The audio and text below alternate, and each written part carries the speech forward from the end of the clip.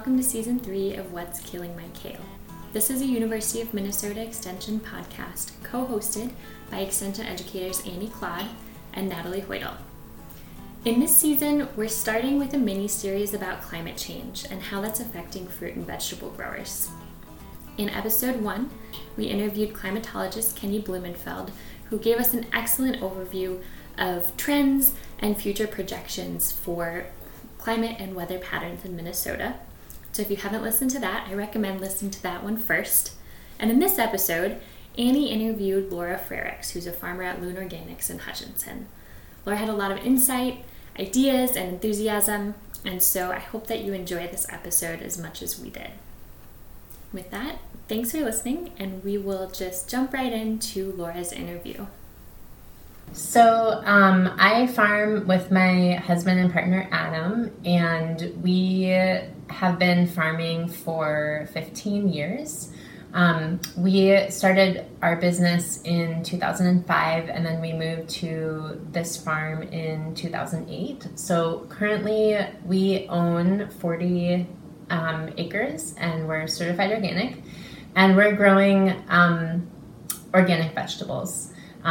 So primarily vegetables, a few fruits that are thrown in. And in terms of scale, we've kind of played around with different scale. We've been as large as farming 8 or 9 acres in cultivation. This past season, we had around 5 acres in production.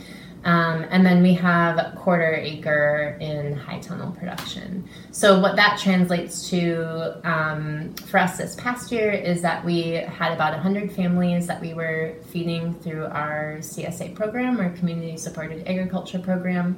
Most of those families were local. And then we attend the Mill City Farmers Market in Minneapolis on Saturdays. And we've been there for 14 years. And that is a really big part of our sales and our where a lot of our production is going right now. We do a little bit of wholesale, so we do a little bit of wholesale to a few restaurants. We also are sending a lot of our produce to food shelves, both locally and then in the Twin Cities as well. So when you think of climate change in the Midwest, what are some of the things that come to mind, and especially when it is regarding farming? Right. So what we've experienced, since we've been involved for around 15 years, over 15 years, when including the time that we spent working on other farms in the Midwest, how it has been illustrated is these really excessive rainfall events. And then an extreme variability in climate. And so when you talk about like a normal growing season, quote unquote, that just doesn't feel like it's a reality anymore. It feels like every year we are going to have a rainfall event that exceeds 4 or 5 inches, and that's just a given, where that would have been really unusual. Something that I actually don't think we experienced working on farms, or even when we started our own farm. That was just not something that was in the weather pattern. That was very irregular, and now it is a regular occurrence. And so I would say the rain and the excessive moisture has been that biggest impact in the Midwest. And I see that, we are friends with and keep tabs on farms in other areas of the country and other areas of the world. And it seems like the Midwest is really experiencing kind of the brunt of that kind of excessive moisture, and something that has developed that I hear meteorologists talking about as something that is an impact of climate change, and that our area of the country is experiencing that more than many other places. So what do those types of changes mean for your farm? Yeah, so what that means is we're on pretty heavy clay soil. We're, on the edge of the prairie right here. So when we have big rainfall events, or when we have the wettest season on record, it's really challenging for us to do the work that we need to do in the fields.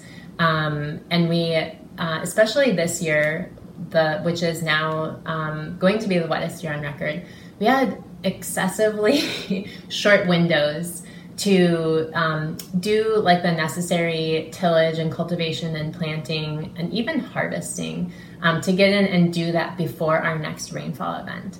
And I would say that is the biggest change is we have to be so flexible and adaptable and really attuned to the weather and the dramatic changes that can happen very quickly in the weather forecast. So like we're constantly looking at the forecast and also kind of just reading what's going on outside and ready to kind of switch gears on a dime. And many times this season, our regular plan of action for the day would have to be completely upended and kind of go into like emergency mode. Like, we're not going to be in the fields for another week. What are the absolute most necessary, like what is the highest priority list of things that we need to do right now? And I think it's really challenging for farmers because it kind of puts you in a very stressful position out of the blue.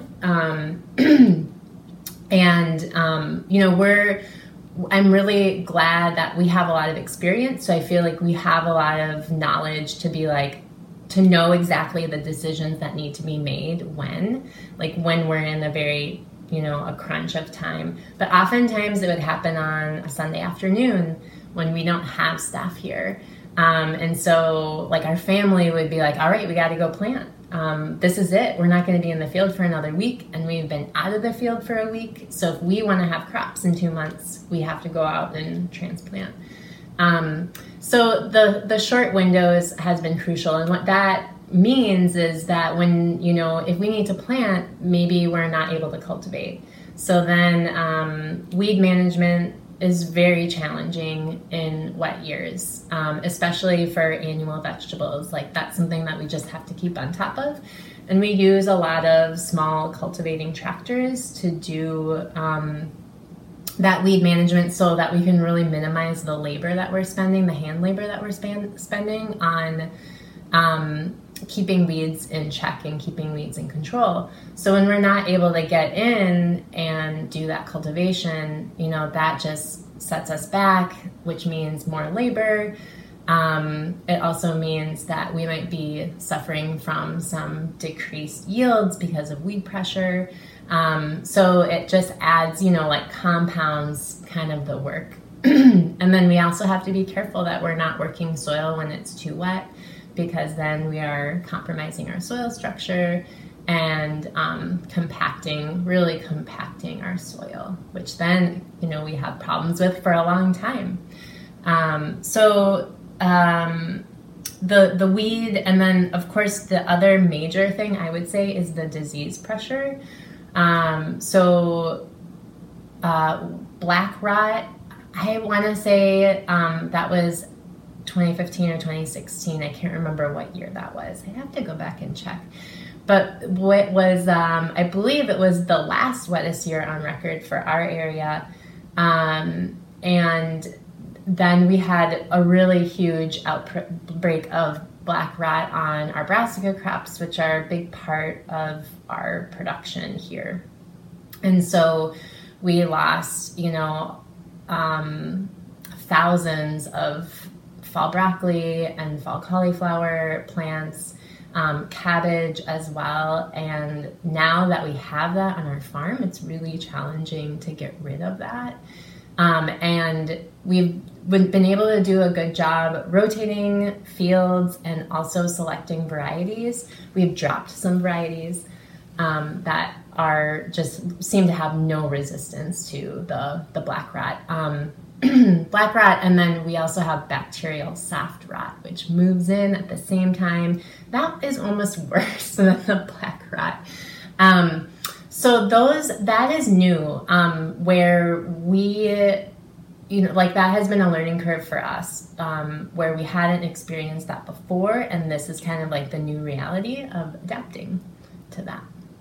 And so you have several high tunnels on your farm.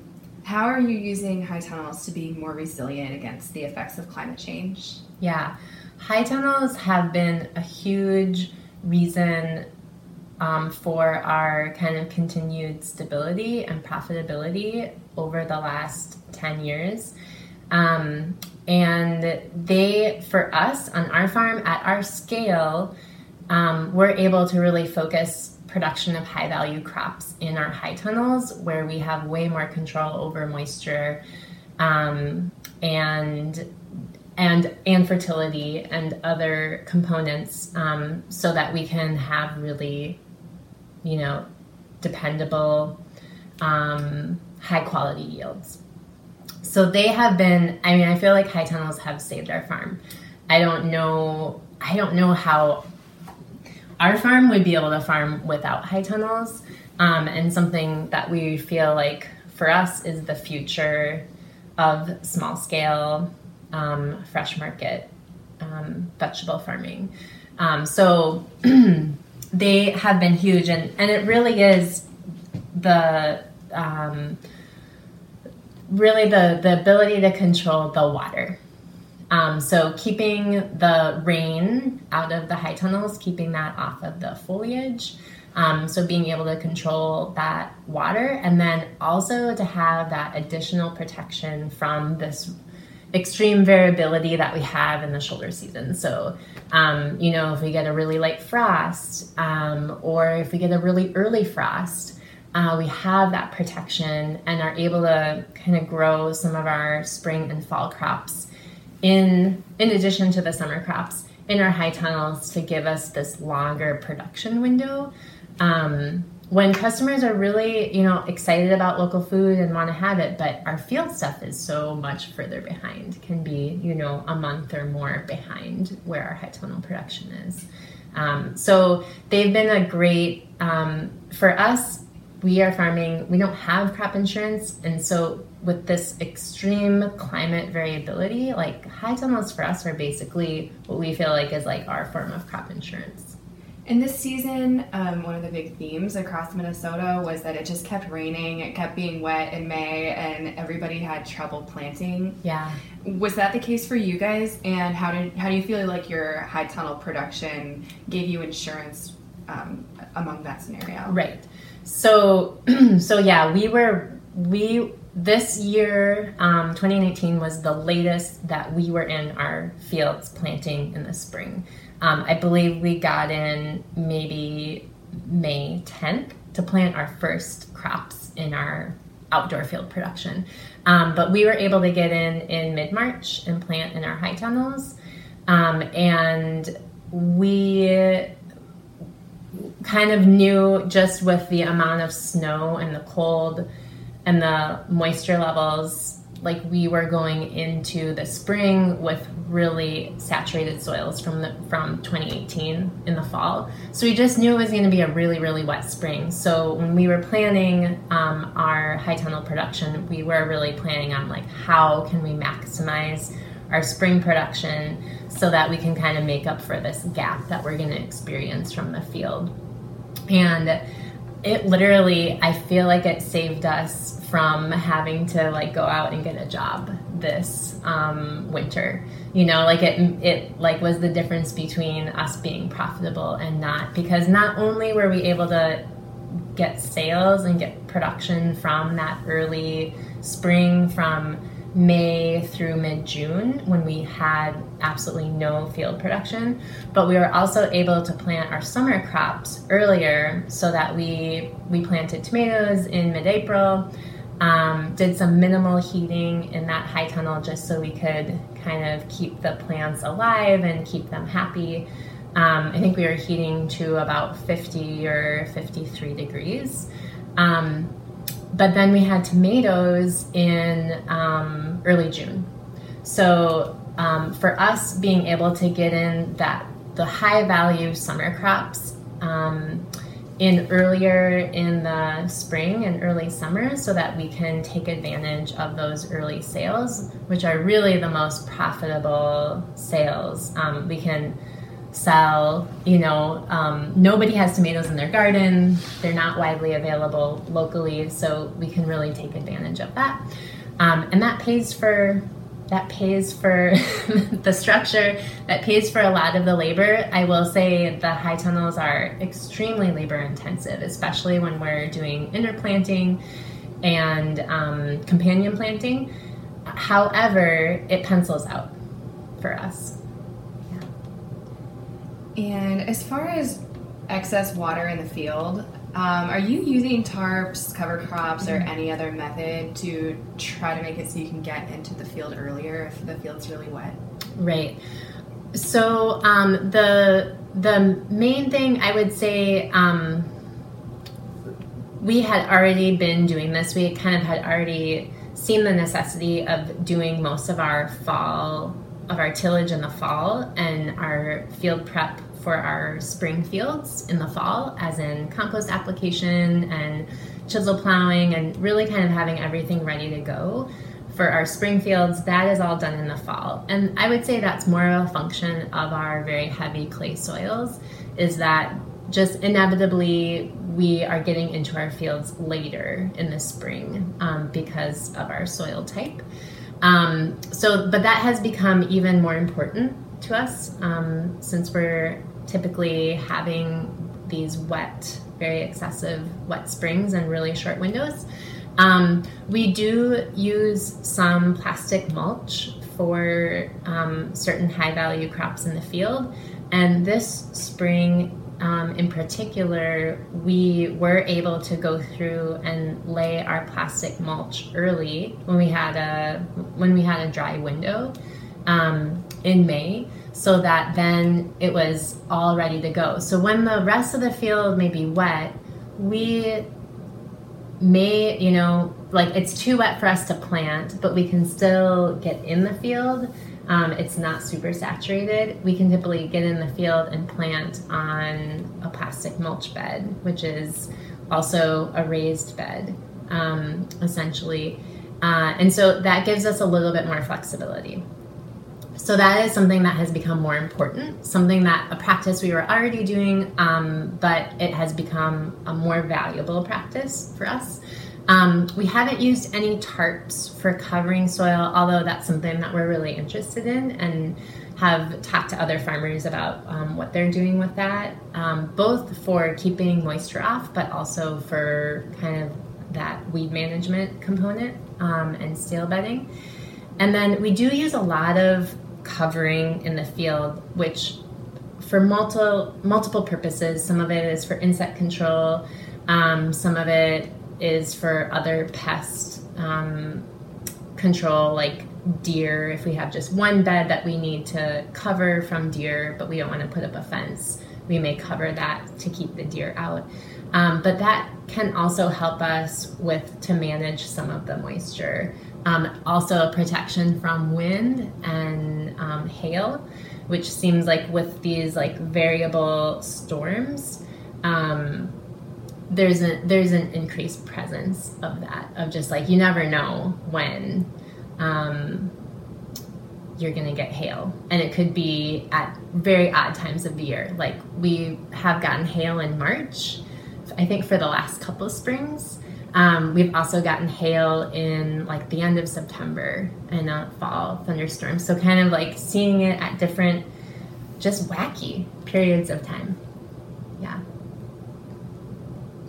And you talked about disease management briefly. What are your approaches towards disease management, and have you shifted any of these in recent years due to the excess moisture, excess rainfall that we're talking about? Yeah. That's something that we spend a lot of time thinking about, and then doing some research and talking to other growers and seed companies in the winter. So there's a few approaches that we've taken to that. And I would say the first one, especially when we're talking about black rot, or some of the other like mold things, leaf mold that we've struggled with in high tunnels, is to trial some of the resistant varieties. And then talking to other growers, because there are some varieties that are not necessarily listed as resistant, but they fare much better than other varieties. So a lot of kind of just like general observation in our own production of what varieties seem to be able to kind of do better in these new conditions versus other varieties. So we have definitely dropped a lot of varieties, and I would say the trend for us is to kind of like streamline and find like these, find 3 varieties of broccoli or 2 varieties of cauliflower that do well, instead of growing, 8 different kinds. Just so we kind of are like, no matter what happens, we know that we'll have this variety and this can tolerate like the bacterial soft rot much better than this variety. Also, like you see really variation in varieties of like how their cold tolerance and heat tolerance. And so that's something that like kind of continual observation, talking with other growers, talking to seed reps about what we're experiencing and what has been successful for other growers, and then trialing that to kind of bring that in and compare production with what we're doing. So there's that. I would say another thing is, just like more observation of like what are the conditions and what are the cultural techniques that we can do to help prevent that disease. So does something really benefit from being grown on a mulch? Or do we need to grow this on a single row or a double row instead of a 3 rows per bed system for increased airflow? Things like that have been, we've definitely made changes in that. And then, there are some crops that we've really struggled with, like with disease. And oftentimes it's not only are we struggling maybe with disease with that crop, but we're also struggling in some other way. Like it is something that's a really long season crop, so we tend to have a lot of weed pressure in that crop, which then, then we're dealing with for years because we have a weed seed bank essentially in that field. So that may be another, like a crop that we may say, this isn't that popular, it's not that profitable. We're having some disease challenges with this. We're also having weed challenges because we're maybe not able to get in and cultivate and take care of the weeds as often as normal. So we're just going to drop that. So we this year dropped 3 or 4 kind of more marginal crops, but things that we just, when we ran the numbers and looked at the cost of actually having that in the field, didn't seem worth it to grow it anymore. What's your strategy been for black rot and soft rot on brassicas? So field rotation for at least 3 years, if possible, has been top priority for us. And so on our farm, we have 22 different fields. So they range in size from about 1/3 to 1/2 of an acre. But what that allows us is to do a lot of rotation among small fields. And because we're a small farm that's growing a very wide diversity of vegetables, we are probably growing 45 different crops, around 200 different varieties of crops. Gives us a lot of latitude to kind of like switch that around and mix it up. And then also, on our farm, because we have 40 acres, our fields, we kind of have these different like microclimates around the farm, or we have fields that are divided by a wetland and woods, for example. So we can kind of rotate something out over into that part if we've been experiencing some disease issues or some insect issues on one part of the farm. So for black rot, the rotation is really key, looking for resistant varieties. Also, I think what we learned is to be really proactive about it, so that if we are going into a really wet, hot, humid spell and we are seeing it show up, we've experienced it worse in cauliflower. And so if we see that it's coming and that it's that it's likely going to get worse, instead of just like letting that crop hang out and be there and see what happens, we may be more proactive to say, like, you know what, we're just going to get rid of that. We're going to plant our next succession of cauliflower in a different area. And we just don't want to have that like disease vector hanging out on the farm. Whereas I think when the black rot first showed up on our farm in 2015 or, a few years ago, it was so new to us that it was like just entire fields of cauliflower just turned to mush, and whereas if we had realized like how it was going to progress and the severity of it, like we would have mowed it and disked that in immediately, like we're not going to get anything off of there. So being really proactive and kind of like identifying that has been important. And then, and then being really observant about trialing things and comparing like results, and noticing differences between fields, because there may be like some other things going on. Like if we're having like lower fertility in a lower fertility field, then we may see like that black rot or that soft bacterial rot. It's almost like those plants are more susceptible to it. Or if they're in a field that has like poor drainage, like what are these things that we're noticing that we can pay really close attention when we're planting because what we're most affected is kind of that August through the fall. Once it gets cold, it seems like the black rot kind of just stops. So even if we have a little bit of infection on the leaves of our broccoli plants or our cauliflower plants, it's not affecting the actual head of broccoli or the actual vegetable. So is what we've learned so far.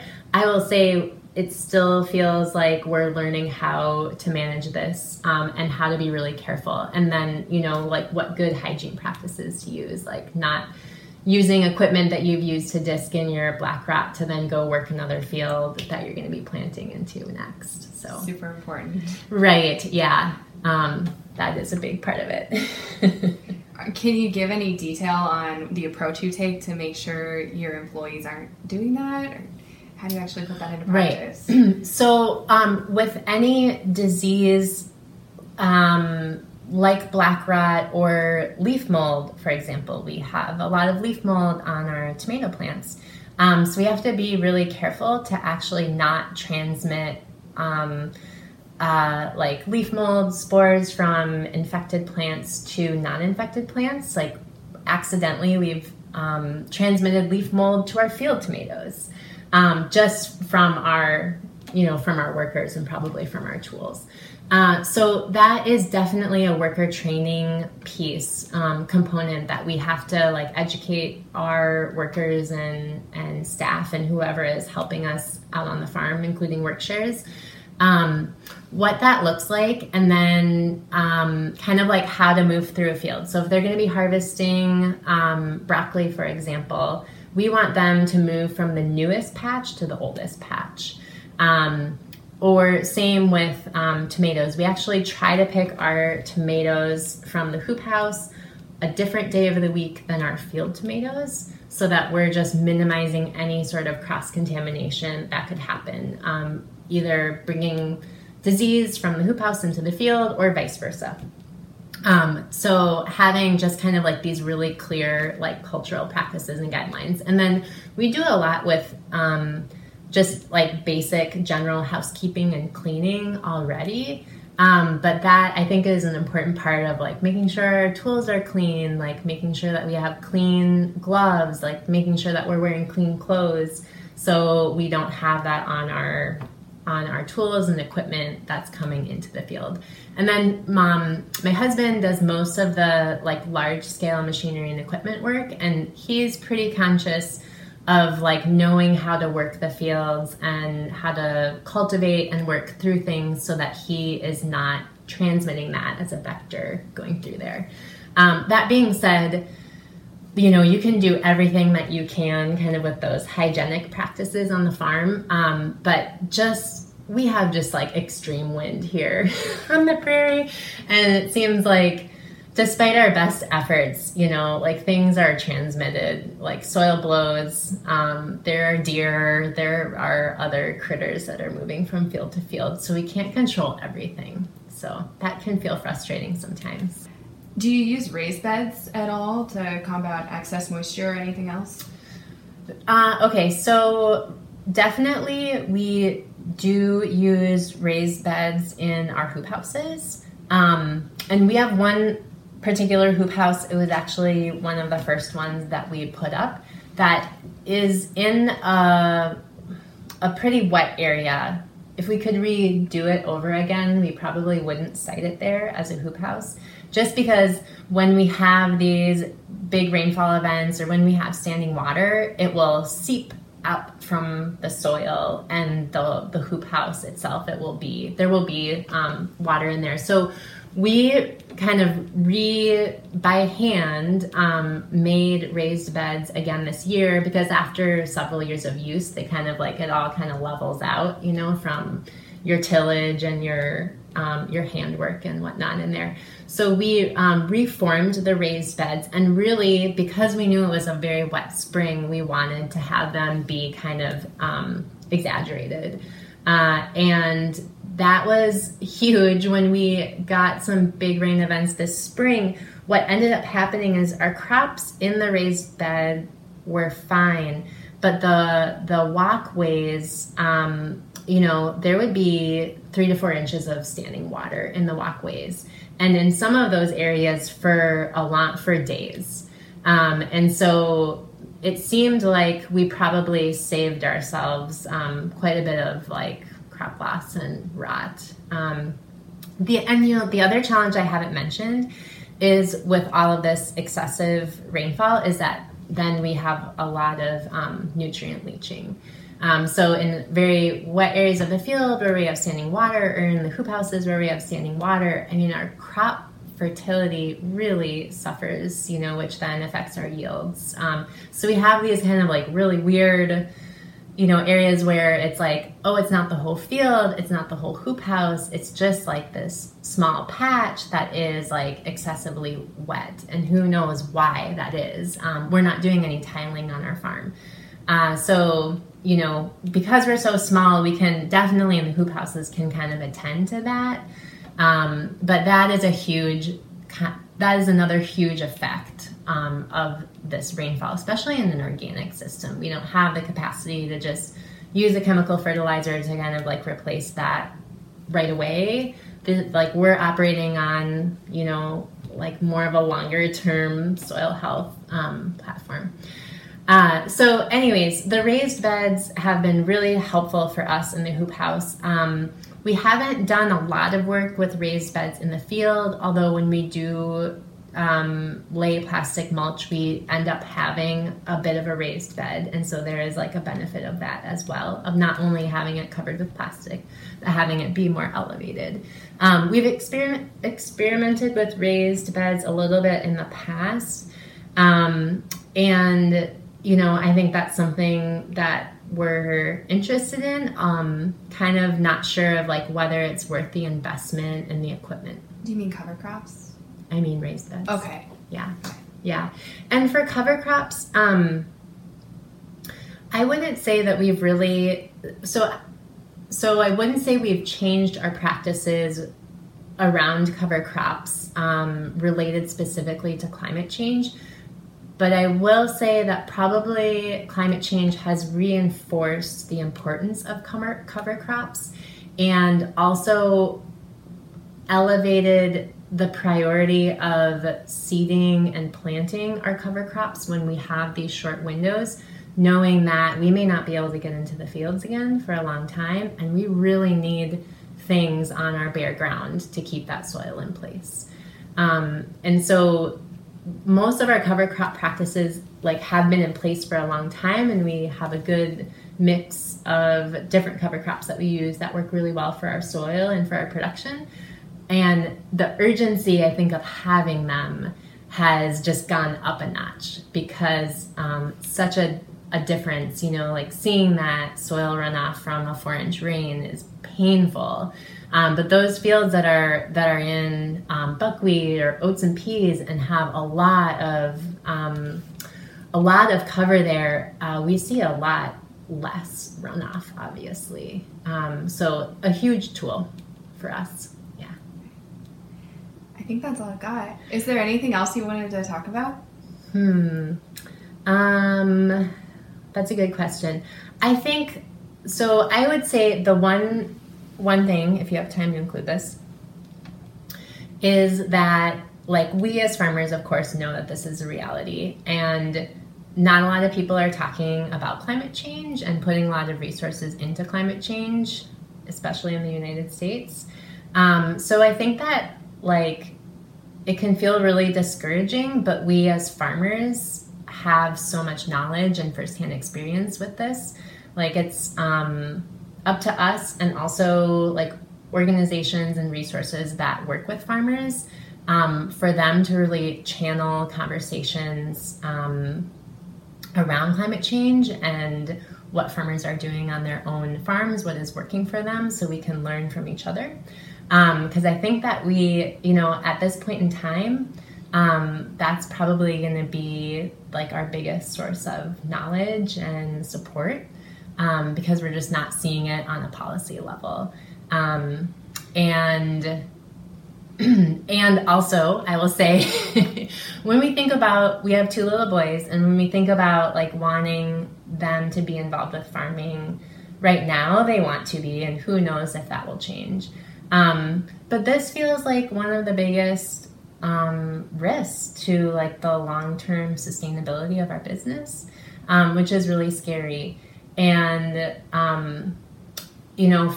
for me, what I feel that means is that this is why it's so important that we keep talking about this, that we find really innovative solutions, because it's not we can just have other people grow our food.